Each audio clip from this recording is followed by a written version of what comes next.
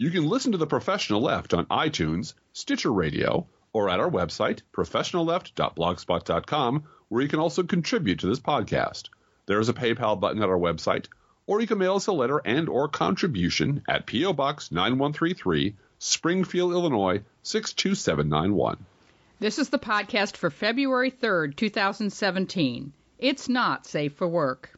Live from the real National Prayer Breakfast after the official National Prayer Breakfast, it's The Professional Left with Driftglass and Blue Gal. And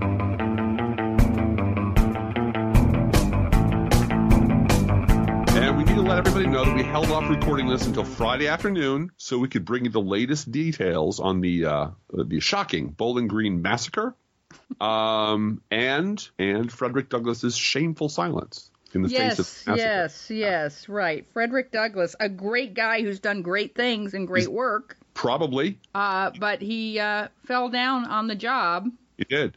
About the Bowling Green massacre that doesn't exist. Mm-hmm. Frederick Douglass.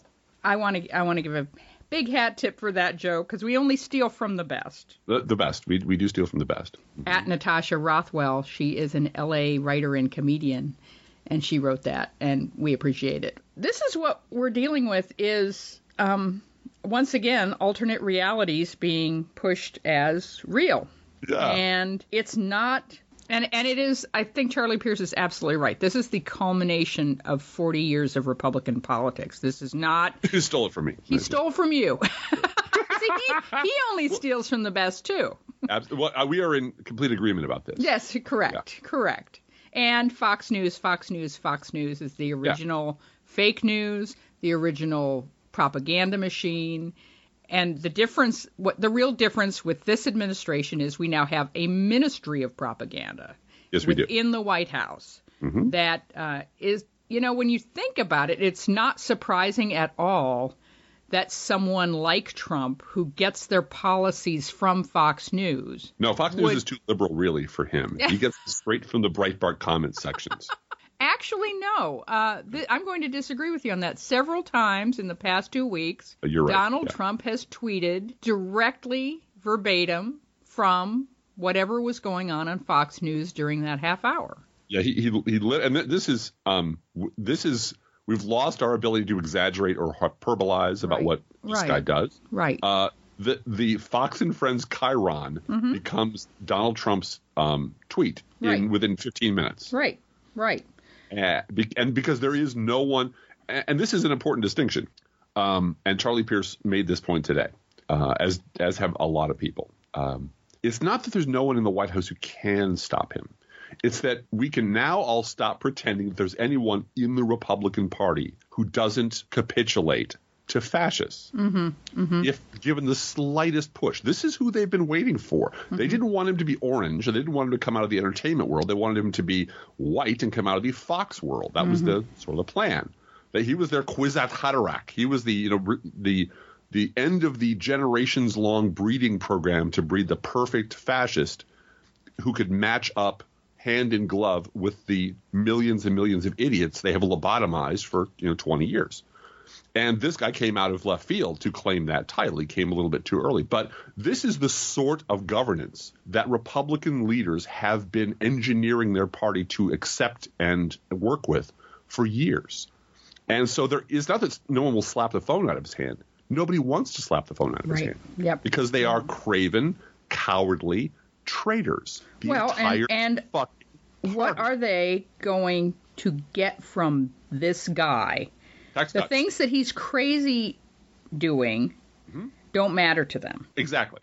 And the things that they can put in front of him and sign, the repeal of Dodd-Frank, the repeal of regulations and tax cuts for billionaires, he's going to do that for them. And then the question comes down to, will he I don't mean outlive in a living sort of way, but will he outlast his usefulness? What's his shelf life? Yep. That's what everyone's asking. And I want to stop for a minute. I want to stop talking about Trump for just a minute. That's a great idea. And point out to people who are listening to us, who write us, who email us and say, you keep us sane, your therapy on the check. It's the memo on the check is therapy, right? You and I have in the past 4 weeks since the inauguration, been to the doctor to talk with him about stress. Yes. And I think it's really important that everyone listening to us listen to their bodies, listen to their souls, listen to what is going on with themselves, ourselves, and take care. And if that means a break from politics, you are not abandoning the resistance by staying healthy. No. You are not abandoning anyone by staying healthy. And it really is see to your own oxygen needs first and then assist everyone else. This is exactly this. The instructions they give you on a plane in distress.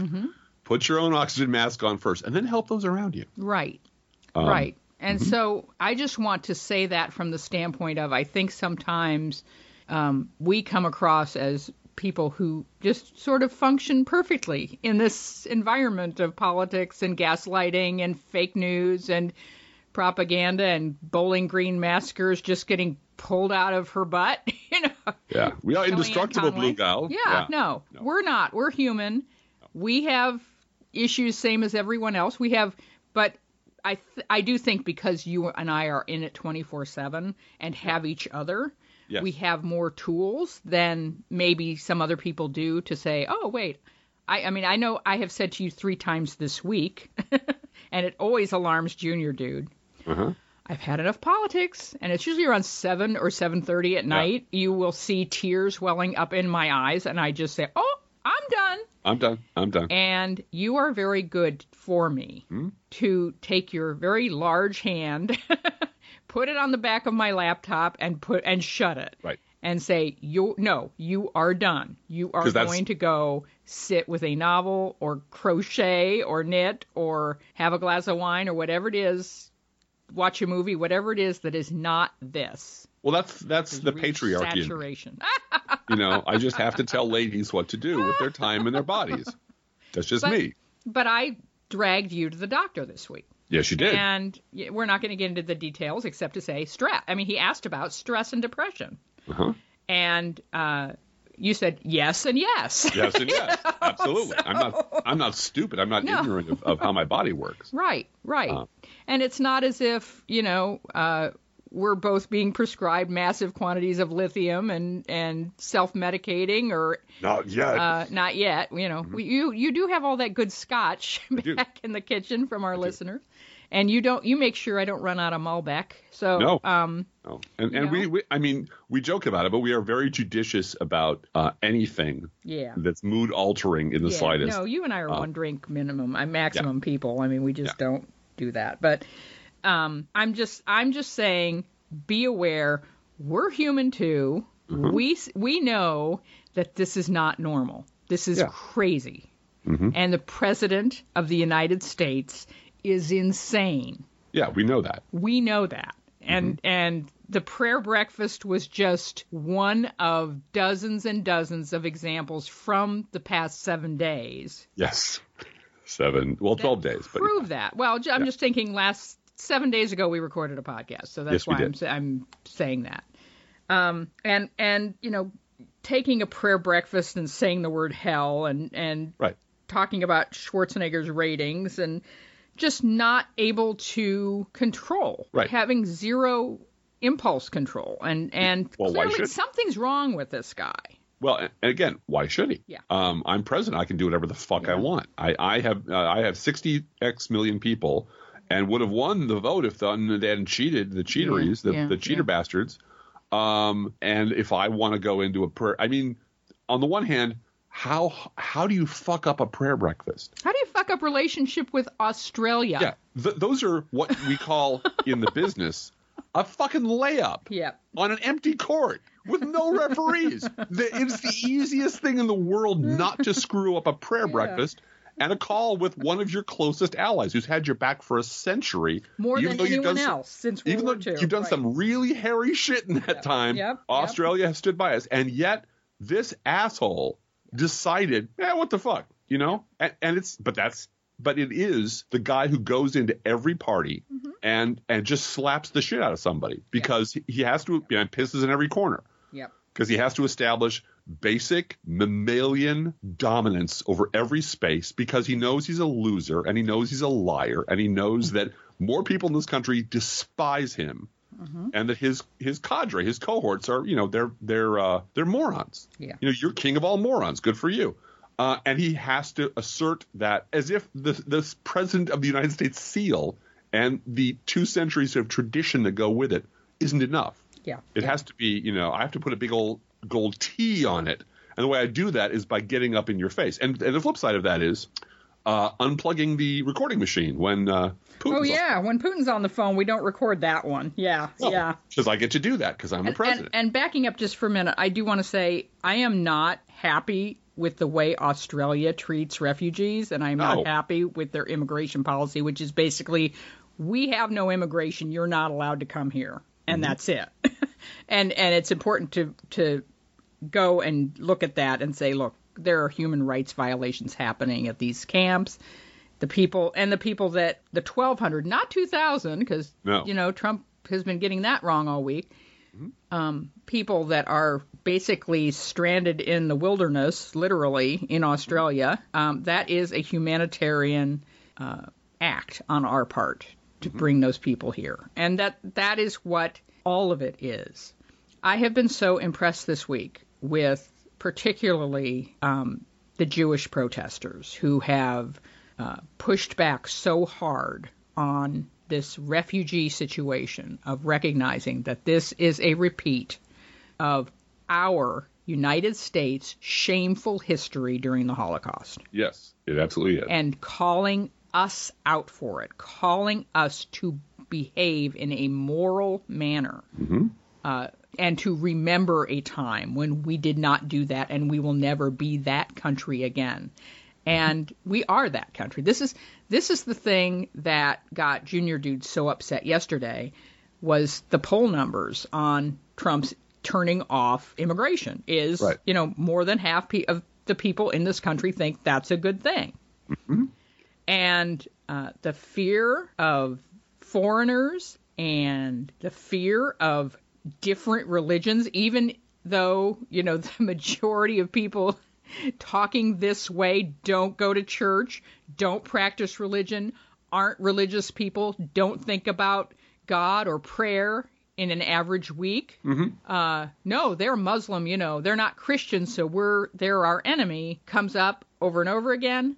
I'm telling you, when you scratch a anti-immigrant, Muslims are out to kill us, asshole, on Twitter, no offense, Driftglass. I know. But your people. You'll find more often than not. More often. You'll find Murphy. 80% of the time, it's Murphy, Kelly, O'Hanahan. If they have their real name up there, they're Irish. And having looked up, and I knew all of this history, but going and finding documentation to throw at people was helpful. The time from the 1860s to actually the 20th century. Yes. Where the Irish were considered terrorists. Yes, we were. And they want to overthrow American democracy for the Pope. They're a different religion. They are animals. They want to blow up buildings. They want to kill us. They're violent, and they're in love with alcoholism, and they are just unwelcome here, and we need to cut them off and not allow any more Irish into the United States. That was the history of America in the late 19th century. Yeah. And Irish need not apply. There were signs all over. It is just, there was just so much anti-Irish bigotry. Yeah. And now you look at this, and the the comments when I bring this up and say, look, it's a good thing that, and I have Irish blood in me. Most white Americans, by the way, have some Irish blood in them. We get around. Yeah. You do. Yeah, we do. When you push back on this and say, it's a good thing that our potato famine refugee ancestors got in before Trump turned it off. Don't forget dirty and drunk. Dirty and drunk. And carrying disease, don't forget. Right. That's right. And they're Catholic, which is, that's the papists are going to take over America. Might as well be Muslim. Might as well be Muslim because they're violent and they're not the true Christian faith. So that's that. And when you push back on that, it is just like I'm an independent. When you push somebody and say, you voted for Bush twice, I don't have to trust you on politics. You can't tell me how I voted. I'm an independent. I didn't vote for anybody, And then look at their profile. Yeah. Conservative Christian, loves God, wife, 3 kids, ex-military. I have a lot of guns. MAGA. And in 140 characters or whatever it is, I now know everything I need to know about you as a political person. Right. I know I never need to listen to a fucking word you have to say. But when I push back on them and their last name is Murphy or Kelly or whatever it is. This is the thanks we get for saving Western civilization. No, but I push back and say, you're potato famine refugee ancestors. Yep. Got in because there was no immigration law. Period. It was as I said to one person, it was the grace of a Protestant God and the lack of tuberculosis that let you into this country. Well, and a need for a lot of cheap labor. Yeah, right. Absolutely. Cheap manual labor. Yes, absolutely. Indeed. Because slaves are expensive, honey. Slaves weren't around in the North either. So, but when I say that, and you know how when you say you voted for Bush twice and it comes back to you, knee-jerk, you can predict it immediately. I'm an independent. I'm an independent. When you say your or our, and I will say our, potato family refugee ancestors, you get back, I'm Native American. Yeah. Yeah. I'm 1/12 Native American, so that doesn't count. Uh-huh. And so one of your drunken Irish ancestors raped a Native American woman. That's nice to know. That's nice. In addition to being drunkard and violent and shipping dynamite back home to kill the queen. Right. You're also from a rape victim. You are the progeny of a rape victim. Good for you. Fortunately, that all ended in the 20th century. Oh, wait a minute.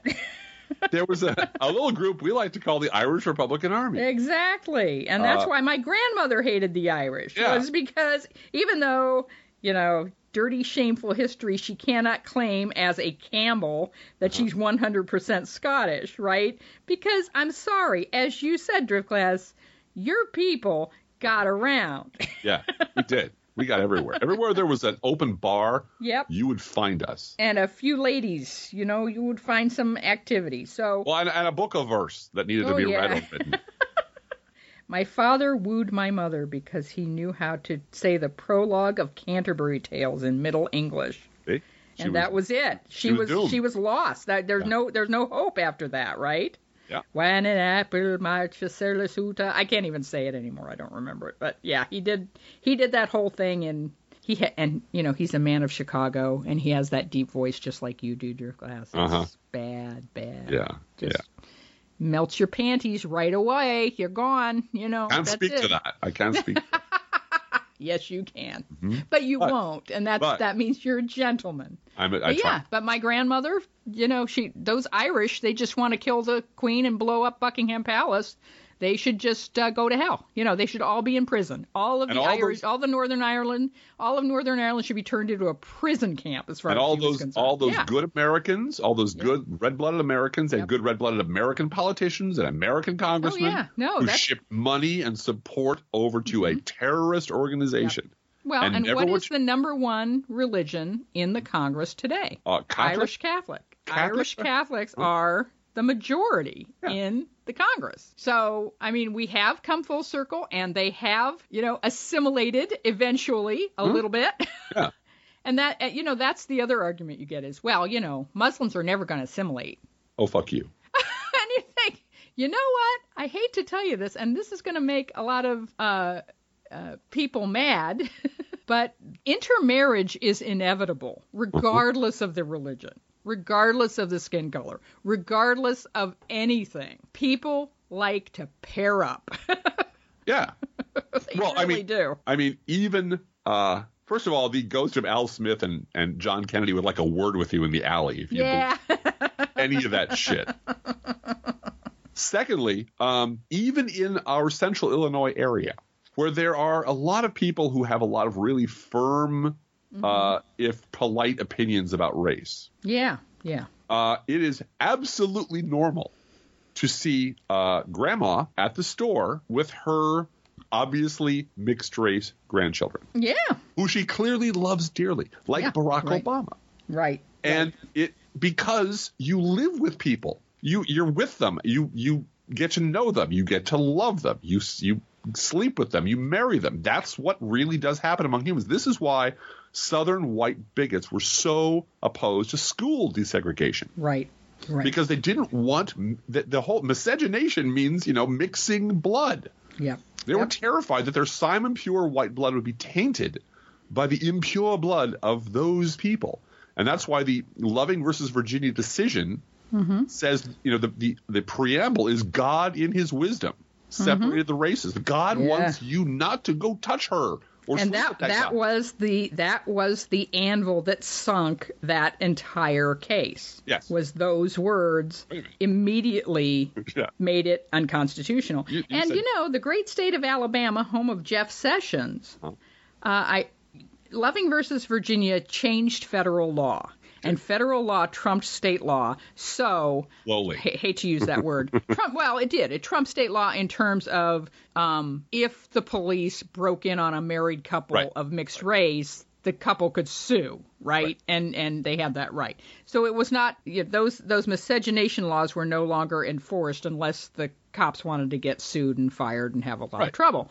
But the great state of Alabama, home of Jeff Sessions, did not remove the anti-miscegenation plank from their Constitution. In Alabama, everything is in the Constitution. Yes, it's the longest Constitution in the world. There is no local control. It's all state Constitution amendments for everything from badger hunting to miscegenation laws. Everything's in the Constitution. It was not removed from the Constitution until, guess when, Driftglass? What year? I would guess 2000. You're right. Right on the money. It's an area that I happen to know something about. Mm-hmm. One of those weird little things that I happen to know. And it had to be done by the voters. Mm-hmm. And the thing about that is, I think I've said this on the podcast before. Now that I think about it, a lot of people in Alabama, and I lived in Alabama at the time that was done.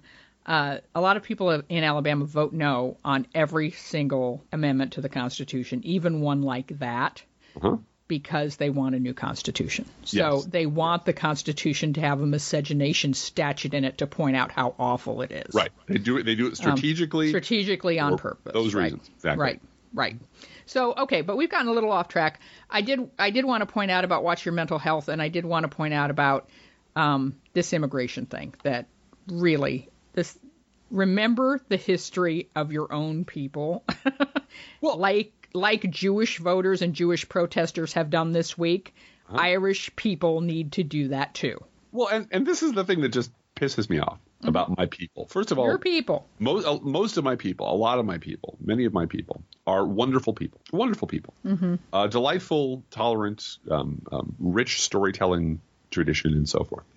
But the actual history of people in America, the actual history of the Irish in America and Italians in America is wonderful. It's awesome. It's a R-rated movie, and they want the G-rated version. Mm-hmm. They want the Song of the South version of the South. Right. And that's and it just screws you because you can't that lie. I forget the quote lie that you bury a lie, it will always come back. Mm-hmm. You can't escape your past. You cannot escape the consequences of previous generations. You can escape what they did. You can improve it.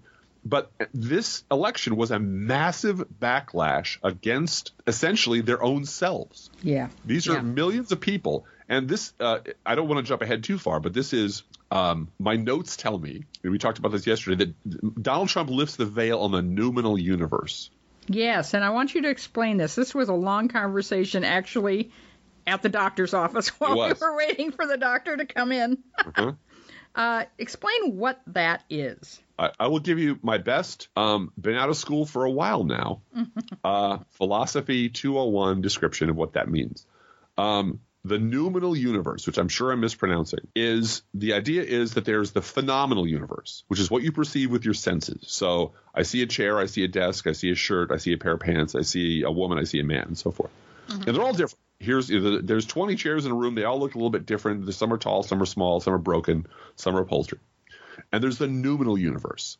which is where the essence of things live. So the perfect idea of chairness lives there, and all of its imperfect iterations or various iterations, that's all we can see with our senses. But beyond our senses, there's this noumenal universe where the perfect distillation of things exist. Mm-hmm. Does that make sense? Yep. So in other words, there is the idea of a chair, which is the ideal chair in perfect chairness, definitive chairness, right, is that thing. And then everything else, every chair in the universe is in some way fails to meet the standard of the perfect chair, but includes enough to be identified as a chair. Well, right? you as a human, we as humans existing in the 3- and 4-dimensional universe cannot perceive of this ideal. Okay. We can't transcend the physical universe to see the ideal, perceive the ideal. Okay. And what Donald Trump has done, and I've alluded to this before, but I wanted to use this particular approach for the 5 philosophy majors who listen to this show. And who will write us. And you got it wrong. I'm sure I did. Is that he has stripped away the phenomenal vision, the phenomenal political universe, where people can hide behind things. He has exposed the nominal purity of David Brooks and Matthew Dowd and David Frum and Republicans who support Donald Trump, and the absolute hollowness of the both-siderist lie. Before Donald Trump, there was always a way. There was always a place where you could hide. There was always a way you could scuff up the phenomenal universe and say, well, yeah, sure, I look like a bigot, but I'm not really a bigot, But this has peeled away, and now we can see David Brooksism in its perfect essence, which is complete, absolute denial of reality.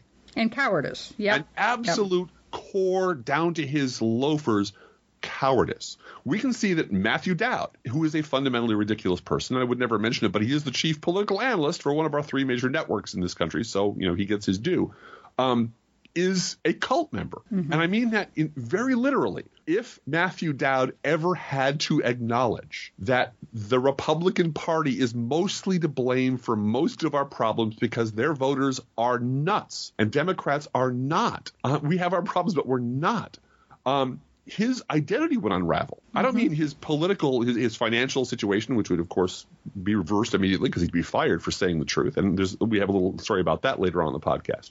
But I mean, he was the Bush guy. He was the architect. He and Karl Rove built the re-election campaign of George W. Bush, and he watched everything he sold his soul to turn to shit. And he couldn't face it. He could not cope with it. And I believe he had a breakdown. I believe he went a little funny in the head. And one way that might manifest itself is he realizes that, oh my God, the Republican Party is full of monsters. Holy shit, liberals are right. But he can't do that because that would then refract back on his core personality, which is, what sort of idiot am I? What sort of hollow, loathsome toad am I that didn't see this coming, that ran against it, that mocked people who said this was true? So he's had to invent a completely fake worldview. And I will quote you one tweet from yesterday, very short, from Mr. Dowd, who blocks me, so I have to use nefarious reasons to receive his communiques. Yes. But he said, folks, I don't believe Trump voters or GOP voters or Dem voters are the problem. The problem is we need leadership that embraces integrity. You see, people who go out and choose things based on information aren't the problem. And it is that kind of, and there's part of me that says, I wish I had 10 minutes alone with this guy, just to back him into a corner. But I know that's futile because I have a really frightening feeling. He's sincere. He's that mentally unhinged or mentally fragile that he dare not admit that his life is a lie and everything he believes is bullshit. So he's willing to believe half of what he believes is bullshit, but he has to drag the left along with him. And this is also exposed, the existence of Donald Trump has exposed the fact that, oh my God, the Republican Party, the base of the Republican Party really are racist, malignantly ignorant people. They really are. All the stuff liberals have been telling you about what Republican base voters are like, holy shit, it's all true. There's no way to scuff it up anymore. There's no way to lie about it anymore. They will continue to do that. But there's a certain Trump has exposed like a blast of X-rays everything liberals have been saying about the media, that it is completely untrustworthy and rotten right down to the floorboards. There are good people in it. But if I turned on my television last night for 2 seconds and saw Chris Matthews interviewing Kellyanne Conway, and I tuned in later, and who do I see before me but Hugh Hewitt? She's a compulsive liar, and Hugh Hewitt is an utterly hollow, debased, fake journalist who has jumped up from crackpot right-wing radio. What the fuck are these? And everyone around them knows it. All the viewers know it. So why are these people on television? Well, because that's the business model. That's Phil Griffin's business model. That's the business model of the corporation that is in charge of presenting you an entertainment program dressed up as news. So there isn't any more gray in this particular universe. There are things that we disagree about. There are things that we tussle about. There's things that we, sincerely disagree about on the left. But there is no more way to pretend that the right has anything left in it but fascists and morons and exploiters. That's all they are. And it is now permissible to sort of treat them that way. And that's what Donald Trump has done. He has really kind of exposed the basic kernel of who these people are who have fucked up this country, from all the way from Breitbart and Limbaugh to Dowd and Frum and Gerson and here's the thing. The thing that drew this to my attention was Jennifer Rubin. Somebody sent me a shit. I hate agreeing with Jennifer Rubin. She's awful, but holy shit. She went on a tear about how Jason Chaffetz is a soul dead scumbag. I'm misquoting her. But Jason Chaffetz, who had a bug up his ass, to persecute Hillary Clinton and had promised to do it from now until the end of fucking time. Yeah, right. Suddenly doesn't care about Russian hacking or conflicts of interest or emails or unsecured phone lines. The fact that, Trump's getting a reach around from Vladimir Putin, or on and on and on. I mean, genuinely criminal activities. Jason Chaffetz, that good Mormon, that good God-fearing Mormon, doesn't give a shit about. Yeah. And Jennifer Rubin was like, maybe Utah needs another representative. Yeah. Which is a shocking thing to hear from Jennifer Rubin if you've ever read any of her stuff. And I don't ever want to see her on television. I don't want to read her. She needs to be gone with the rest of them. But the fact that she can shrug off this both-siderist nonsense long enough to say, Look, the game has changed, okay? There's an actual fascist lunatic running the country and a bunch of craven collaborators and quislings and assholes and monsters helping him run the country. That transcends partisanship. And people who go along with this need to go. That is a radical – and she's in the media. She talks. She's on television. That is a radically different view of what's wrong with our politics from the same camp than Matthew Dowd, who swear to God, on Tuesday or Wednesday, whatever it was chastising Democrats for obstructing Republicans. Because hypocrisy. Yeah. When Republicans did it, Democrats complained, and now the Democrats do it, Republicans complain. Oh, the hypocrisy. Oh. All right. Democrats are monsters and hypocrites for opposing Republicans. Got it. The next day, he's chastising Republicans for not obstructing Donald Trump, for not blocking Donald Trump. And it's like, oh, you really are just mentally ill. Yep. Because you really don't see what you're looking at when you look out in the mirror, because if you did, you would never, ever get out of bed again. Yep. And again, that person is in charge of, he's the chief political analyst for ABC News. He's not nobody. His crackpot opinions carry a lot of weight. David Brooks I wouldn't talk about him, but, and I will talk about him if you like this column after I catch my breath. I'm going to take over for you for a minute, let you catch your breath. Please do. Because you don't know about this yet, Driftglass. This is breaking news. Oh, crap.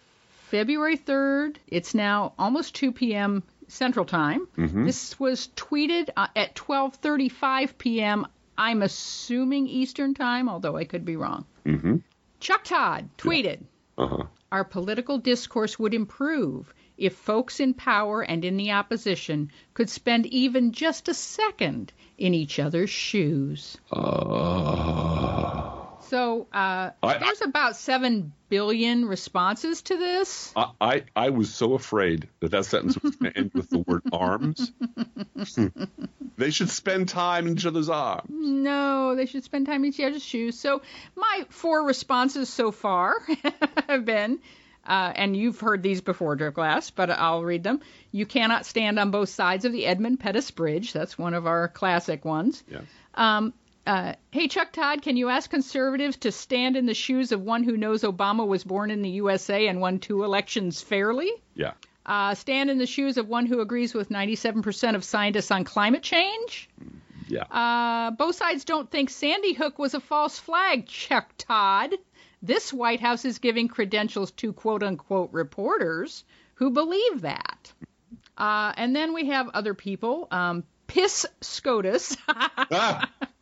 Jeb Lund says, serious question. What part of Medicare and Medicaid should the working class poor give up so they can understand tech billionaires? Yeah. Tell me how you would look an old woman in the face and explain deficit neutrality. This is a good one from the same person. Piss SCOTUS Jeb Lund says, you're a nice guy, Chuck, but realize now that you're cultivating relationships with 500 people. Right. When 310 million are behind you. You work in an overwhelmingly white male industry that covers an even whiter and more male government, Chuck Todd. What steps have you personally taken in your own life? This is Raymond saying this. What steps have you taken personally in your own life outside of work to engage with minorities and women? Stop quoting motivational posters and maybe start taking action. Yeah, absolutely. Scott Tobias says, you have a lot of nerve, Chuck Todd, asking for empathy for a party busy polluting streams, banning refugees, and ransacking savings accounts. Elliot Lustig said, Chuck Todd, I really tried and gave this a good effort. I imagined what it would be like to really stand in the shoes of people who hate black people and Muslims. It made me want to kill myself. Yeah. Actually, Chuck Todd is making a lot of sense. Let's block a Supreme Court nominee and see how it feels. Yay! Golf clap for you. Golf clap for you, sir. I don't know if I read across a lot of different domains, but I read a lot of similar people week in, week out. And I can tell you that among the Chuck Todds of the world, as the fascism has been growing, Chuck Todd, Michael Gerson, Matthew Dowd, and David Brooks, all of them have adopted what I refer to as, in David Brooks's case, pseudo-rabbinical argle-bargle. Mm-hmm. It's all about feeling and reaching out and being, godly and there's sort of like, you in this Bible study course you're taking, you're studying quotes that are not actually in the Bible, but people think they are. Yes, I am. Yep. These people's hard, these are supposed to be hard-nosed political professionals, or at least analysts who can tell you what the fuck is going on in your country. Clearly, they don't know anything about what's going on in America. None of these people have the slightest idea what's going on in this country and haven't for years. They know what's going on in a 20 square mile circle called the Beltway or whatever it is. But they know nothing about this country, and they have been spending years jerking each other off inside the Beltway, bragging to each other about how well they've sussed out what working people really want. And they've gotten everything wrong every time. When reality slaps them in the face, they do this. If only we could just walk a mile in each other's shoes. Mm-hmm. If only we could reach out to each other and touch each other in our special happy places. If only we and you hear this kind of pseudo-religious, let's all take a breath and let's all reach across and understand we're all sinners, we're all broken, the world is a broken and sinful place, and we need to be humble. And okay, are you going to give up your fucking mansion? Well, no, of course not. And this kind of humility talk from people who have absolutely none and who've been absolutely wrong, and it's always for other people. We all need to do this. One of the things that Mr. Brooks says in his column today, which was he plagiarized his own work, by the way. He did. Literal title and all. A column from 20 years ago that I remembered and maybe nobody else did. That's why you're the world's leading Brooksologist. I am. And it's a masterpiece of shit. Mm-hmm. It really is. It is his column, literally column and all, his column from 20 years ago, in the service of saying that the myth of America has now been bruised by all of these forces that are competing. Oh, it's just so very sad. So he takes his venom out on the American education system, which teaches shapeless multiculturalism. instead of real American history, the irony that David Brooks, whose only diploma is a bachelor's degree in history from the University of Chicago, is lecturing people, who has lied about the Republican Party for 20 fucking years, who makes up completely fake Republican history where Rush Limbaugh and Newt Gingrich do not exist. And Fox News doesn't exist either. Is lecturing people on the fact that we need to teach real American history and not this shapeless multiculturalism that's ruining all the kids and their Twitters. Well, if David Brooks had his way, the world would be run by white men with powdered wigs. Yes. Talking to one another at Davos about humility. Well, that would be it. But and there's our culture's been bruised by people on the left who are uncomfortable with patriotism. And people on the right who are uncomfortable with the federal government that is necessary to lead our project. And on and on and on. It's no mention of fault, no mention of who's to blame. Everyone's to blame. Both sides are to blame. But this one jumped out at me. Our myth of American greatness has been bruised by an intellectual culture that can't imagine providence. That means you godless atheist libtards. That means you.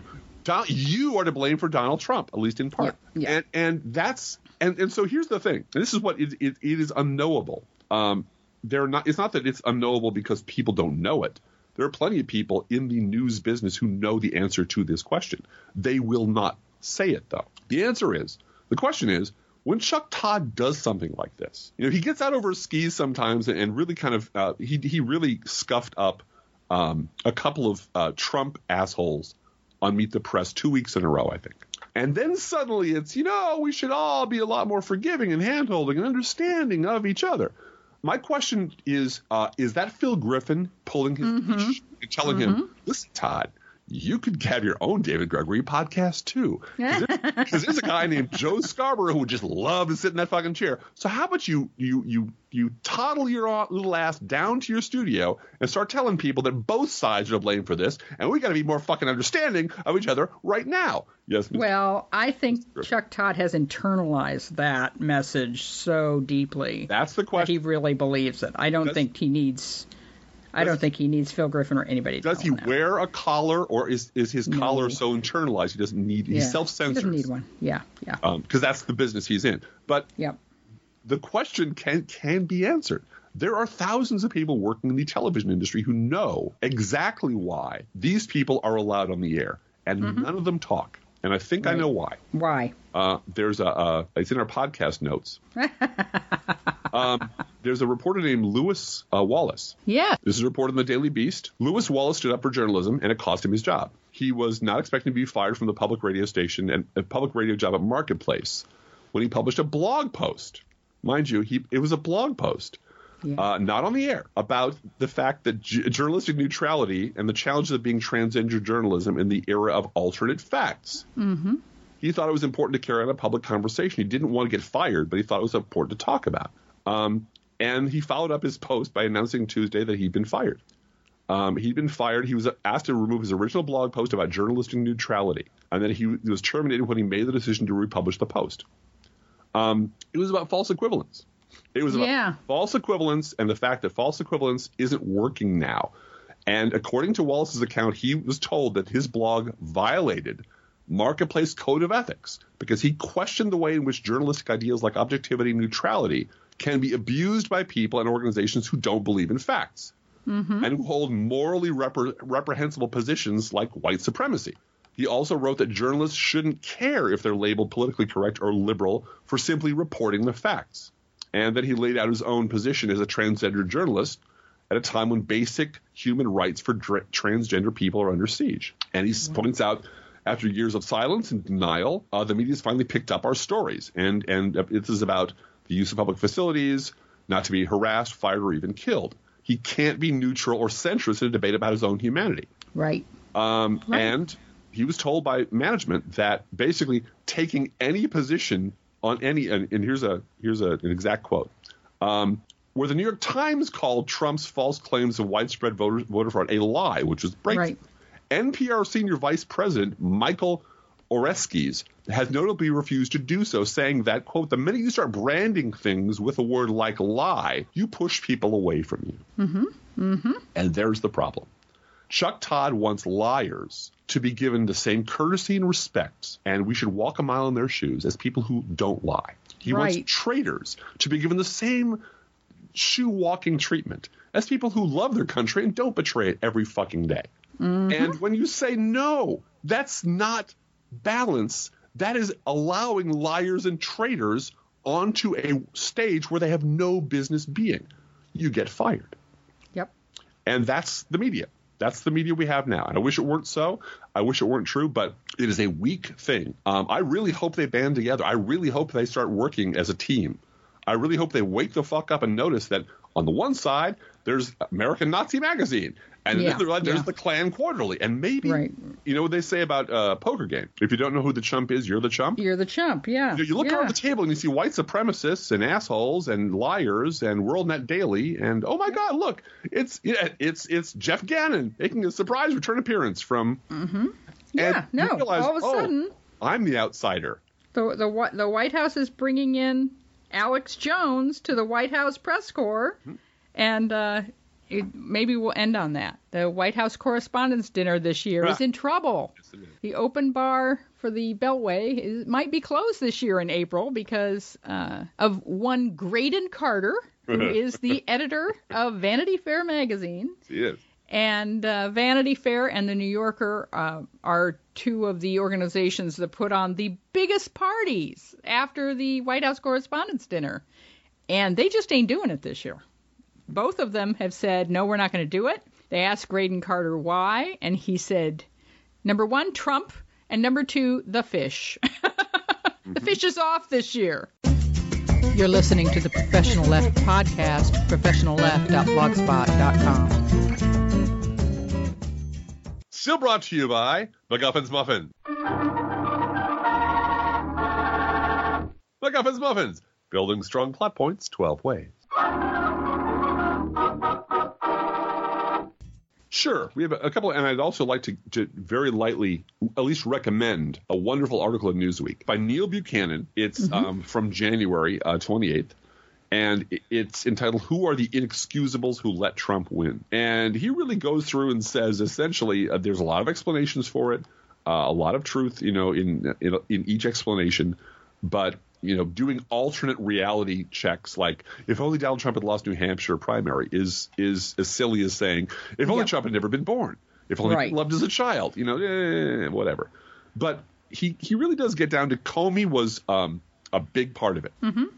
If Comey had not deliberately interfered in this election on purpose to try to advantage Donald Trump or at least cripple Hillary Clinton, she probably would have won. Yeah. A number of other things. But he points out the real criminals here are Republicans who tried to have it both ways, who straddle the fence, who would, and I include people like Andrew Sullivan in this camp, people who would go on and say, I suppose if I were in a swing state and I had to, and someone had a shotgun up my ass, I would vote for the she-devil because of Western civilization and blah, blah, blah. But, God, I hate that woman. She's the worst. But I guess Trump is incrementally better. So, fuck, I guess do whatever you want. And there were a lot of Republicans who made a big show about the fact they're not going to vote for Donald Trump. They're not going to vote for Donald Trump, and by Gemini, that's not going to happen. But he says it's basically math. Yeah. If you voted for someone other than Hillary Clinton, you threw your vote away. You either burned it or you handed a vote to Donald Trump. It's fucking arithmetic. If you did one thing, the other thing happened, and you can't pretend it didn't. He was. I'm going to summarize unfairly. What I think of as herd immunity among some people who are younger and some people who are on the left. It's perfectly okay for me to be precious and special, and for me to protest this horrible election and how everything is awful and all my choices are imperfect. I have a phone here. I can get perfect choices every time I want. I can get a pizza in 3 minutes. My political system has failed me because all my choices are imperfect, and I'm apparently incapable of judging the difference between imperfect and acceptable and existentially evil. They're just all they don't taste right. I don't like them. So there was a deep-seated belief, this is my opinion, that they could all just take a holiday from this election. They could stay at home, or they could throw their vote away, or they could be grudging about it, or they could just say, Well, and let's be clear. The media over and over and over again said that Hillary Clinton was going to win, and clearly that Donald Trump was such a disaster over and over again with pussy grabbing, and he just ran a terrible campaign. He lost all the debates. He did. He had no plans. He had no tax returns. Lied constantly. He was violating every rule. And what won in this election was a sense that it doesn't matter because Hillary's going to win and she'll save us. Right. And so we don't have to make a wise choice. We can vote our id. Right.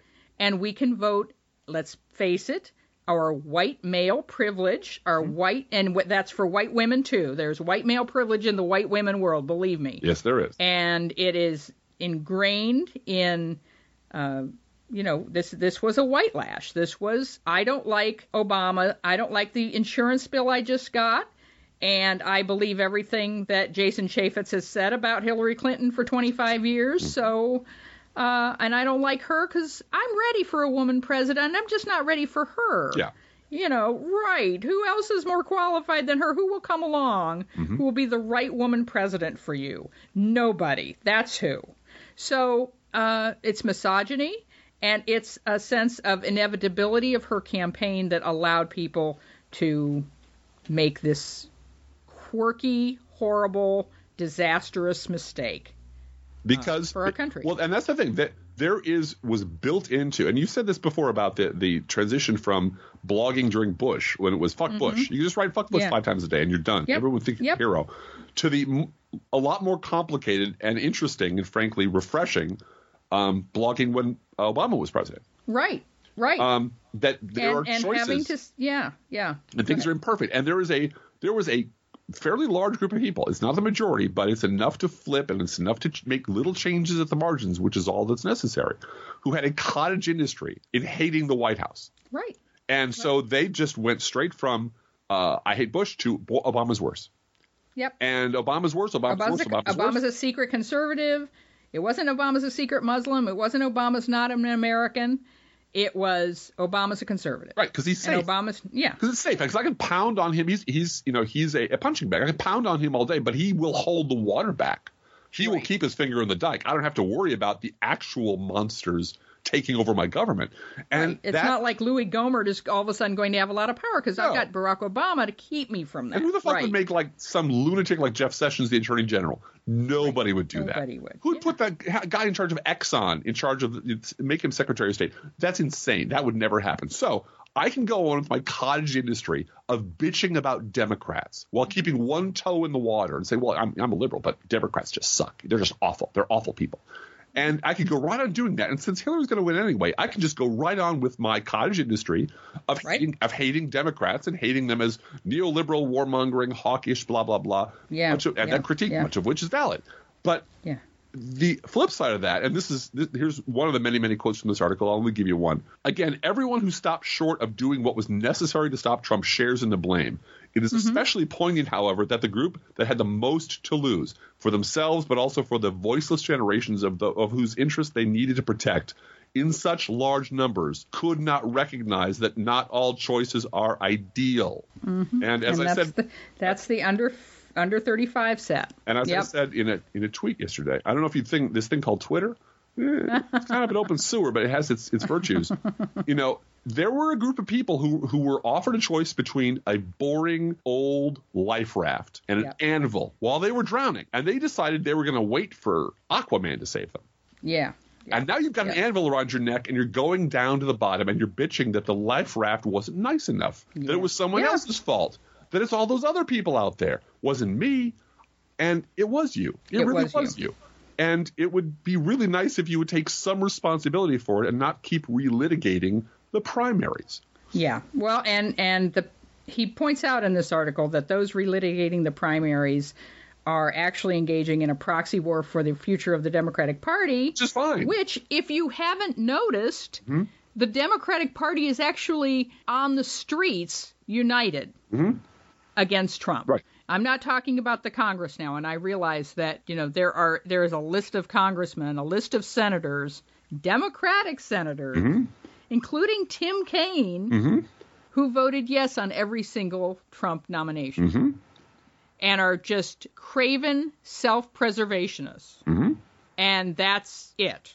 And you can talk about if you're willing to go that mile of we're going to primary these people and we're going to get them out, I know what's going to happen, and you know what's going to happen too. It's going to be Connecticut all over again. Yeah. Yep.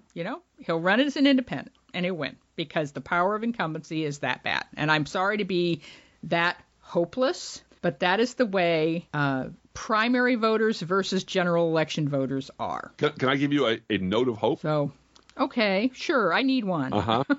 I am absolutely sure that our local Republican congressman is freaked out by the fact that they now have to come up with a plan for the Affordable Care Act. Oh, it's so over with that repeal and replace thing now. And he is a microcosm of the entire Republican House. And what made it possible?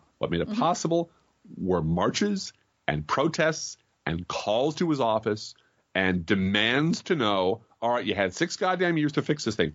Show me your plan. And who did this? Women. Exactly. Women in his district got active, and they are connected on social media, and they now have a cardboard cutout of Rodney Davis that they are tweeting over and over again. Where's Rodney? And they have flat Rodney Davis. Who is, oh, here he is. We're having a town hall meeting with him right now. And it's this life-size cardboard cutout of our congressman, because he will not have a town hall meeting to talk about Obamacare, because he knows. And you and I talked this week about that asshole who primaried the House Minority Whip. Dave Bratt, who was actually caught on camera saying, I got all these women voters up in my grill over Obamacare, and they don't want to give me constructive criticism. Oh, no. No, they just want to wave their birth certificate around and say, I don't want my country to be common. Oh, no, those are town hall meetings. Wait, that's a totally different town hall meeting. That got you elected, asshole. So yeah, exactly. Exactly.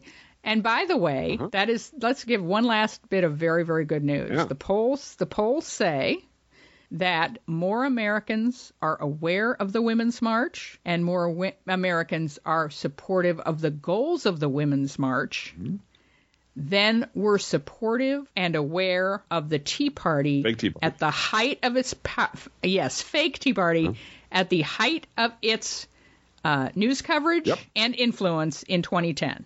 The Women's March is doing better electorally and in terms of poll numbers now than the fake Tea Party did back during the 2010 elections, which bodes very well for 2018. Okay, 2 things. First, thank you, George Soros, for paying each protester $1 million individually to get out there and go do our thing, because I needed that cash, and now I have it.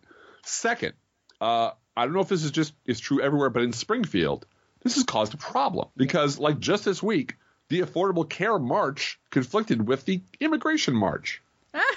And so there's a whole scheduling thing that you have to work out now about all the different times that you or your neighbors or your friends or your church or whoever are going to show up downtown on camera, because this is content, and local news loves them some content. Talking smack about their local congressman, about what a coward he is. He won't come out. He won't talk to us. He won't deal with. And it works. Yeah, and he's our congressman. Yep. And this is what counts. Is your congressman is supposed to respond to what you say, and he's supposed to represent you. Works for you. And there's nothing congressmen hate more than an engaged, angry constituency. Oh. They'd rather just go along and meet with coal company executives, right. and meet the need that way. So yeah, that's the way that goes. Make those phone calls, people. It's important. I'm not saying that everyone isn't going to get into Trump's cabinet, that including DeVos. It's not clear that there will be enough Republicans yet to. They put off the vote till Monday, but it's just not clear that there will be enough votes. And if Pence does the tiebreaker, then Pence does the tiebreaker, and that's your future in the education department. So and to circle back to our very beginning, I want to just finish off, if I can, with a fast what happened this week. Go right ahead. We may or may not be invading Mexico. Nobody knows if President Stupid is kidding. Dodd-Frank is probably dead on arrival. He's probably dead now. So congratulations, Republicans. You finally have undone the... And you know what Trump's argument for that was that his friends, he literally said, my business friends cannot get loans because of all the regulations. Do you know how hard it is to open a casino now? Without a bunch of loans that you can default on? It's nearly impossible. Nearly impossible. So it's his buddies. The half-assed, imperfect protection that Democrats were able to pass, this should remind you a lot of the assault weapons ban, by the way. Oh, yeah. Assault weapons ban, passed by Bill Clinton, passed by the Democratic Congress. Democrats stood up and said, no, we're banning just this one thing. We're not going to get rid of all guns, but this little class of weapons here is so lethal and so completely unnecessary. And they risked it. They went on a limb. The limb was chopped off behind them.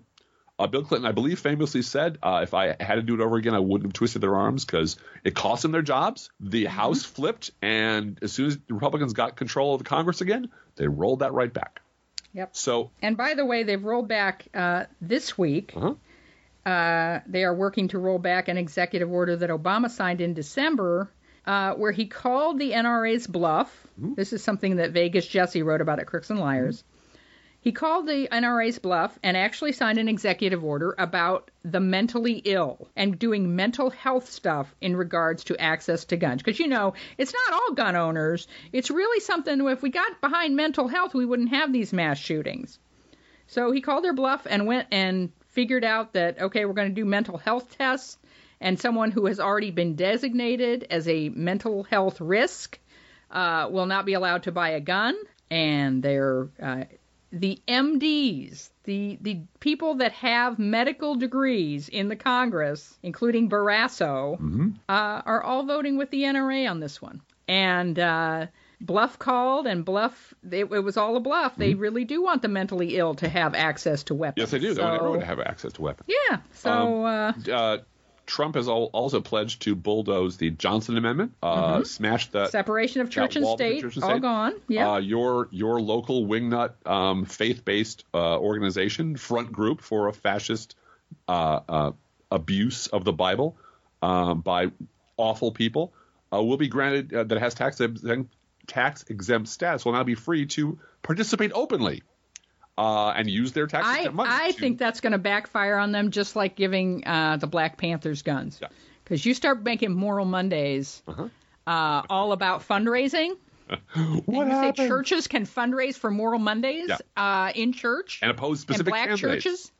Black churches can bring up their own candidates and have church rallies and not lose their tax-exempt status. Hey. How's that going to work out for you, North Carolina legislature? I wonder how that's going to work out for you. President Stupid's first military action was a completely avoidable disaster that his press secretary and other people have been lying about on the air. And Driftglass, some of my liberal colleagues have been very hesitant to talk about that because there but for the grace of God goes Obama. And that this is something where... drones, and we get into the situation of just wartime, mistakes get made, and there's problems. I agree. But here's the deal. I agree. Here's the deal. Trump took full credit for Barack Obama's jobs numbers today. Right, absolutely. He takes full credit wherever anything good is now going on. It happened under my watch. I get to take full credit. So he is going to take the blame. And apparently, the last I heard, he hadn't even updated the military intelligence from November on this raid. He just said, well, Barack Obama didn't want to do it. No, we're going to do it. And it blew up in his face and literally killed a soldier and killed some civilians and was a disaster. And it's first one out of the box. And I don't want to make light of this. I don't want to absolve Barack Obama for killing people using drones and other means were civilians, sometimes Americans. What I would like to point out is I would like to know when Jason Chaffetz is going to convene the first hearing on this obvious fuck up, and how many hearings will we have until we get to the real truth of the matter? That's what we're having 43 different subjects his committee is going to look at this year, and none of them are related to Trump. So looping this back to the assault weapons ban from 1992, I think, 2 or 3. It's important to remember that shutting down the government, sabotaging the Democratic president, blocking everything, obstructing everything, lying constantly, upping the level of white nationalist lunatic rhetoric to the point where Tim McVeigh blew up a fucking building. Filibustering your own bill. This is blocking a Supreme Court nomination. This is not new. Yep. This is what happens. We're talking about all the way back to the original, when David Brooks originally wrote his article that he wrote today. In 1996. He wrote an article in 1997 that he basically plagiarized today, and that's the one I quoted before. But that entire multi-decade span of time should prove to anyone with any sentience that Republicans cannot be allowed to govern anything. I was going to say there is, and I've said this over and over again at Crooks and Liars, there is only one way to punish these people. It's not assassination. No, right. It's not prayer. Nope. It is drive them from vote power. them out of office. Drive them from power. Permanently forever. Yep. That is the only way to punish them. And that's where you guys come in. And that's hard. Because you're the voters and you are the liberal media. You are the evangels of the good word. You're the people who need to be out there when you're not taking a mental health break. Right. Doing what you're doing now, probably. Marching, protesting, and writing your congressman and showing up. Calling your congressman and calling your senators and making sure that the truth is out there. Yes, it is. All right. We got to wrap it up. We love you guys. Because I got to roll. We love you. But we love you guys. We really do. All right. Each week, we post to our Facebook page and website an Internet Kitty sent in by you, the listeners. This week's Internet Kitties are Puck and Olive. It is a trend. There's another Olive on our website. We have a message from she calls herself their ape. Puck and Olive's ape. Puck and Olive want to thank you, Driftglass and Blue Gal, for keeping their ape sane enough to continue the important duty of bringing home canned food. Yes, we have that duty here too. Yes. You said duty. Duty. It is your duty to do this, yes. And you will find Olive is sort of reclined behind Puck in this picture. Do not let that pose fool you. Olive is a terror. That's what I have heard. All right. We have a terror named Olive here, too. Yes, we do. You can send your Internet Kitty to us at our email address, proleftpodcast@gmail.com, or you can also write to both of us. Feel free to write us. We love hearing from you. Be aware that if you write us at any of our addresses, we reserve the right to read your email or U.S. Postal Service. Go Postal Unions, letter on the air unless you say otherwise. Don't forget our gourmet coffee guideline. If you can afford to buy an espresso-based beverage for yourself, buy one for us. And we have heard from, I always say, when I hear from 3 listeners, then I know I need to say something. Mm-hmm. We heard from 3 listeners this week, Driftglass, who said, I will be sending you money when my tax refund comes. Okay. And we know all about that, so really you're fine. Yeah. We appreciate you remembering us when your tax refund comes. Don't sweat it. That sounds great. Don't forget our Amazon link at our website. We believe in buying local. We also believe in shopping Amazon with our link if your alternative is a big box store. Approximately 1% of our listeners support this podcast with a contribution when their tax return money comes in. You can too. See our website, professionalleft.blogspot.com, for details. Both our PayPal and postal address information is there at professionalleft.blogspot.com. I want to say, too, that I learned today, and this is important, Peter Thiel, who's an awful person, is no longer with PayPal. Really? He is not on the board. He is not running any part of the organization at PayPal. He's out. And so, and he's not even on the board of PayPal anymore. So I learned that from our friends at Grab Your Wallet, the hashtag Grab Your Wallet, who have had a great success today in getting Ivanka Trump merchandise out of Nordstrom. Congratulations on that.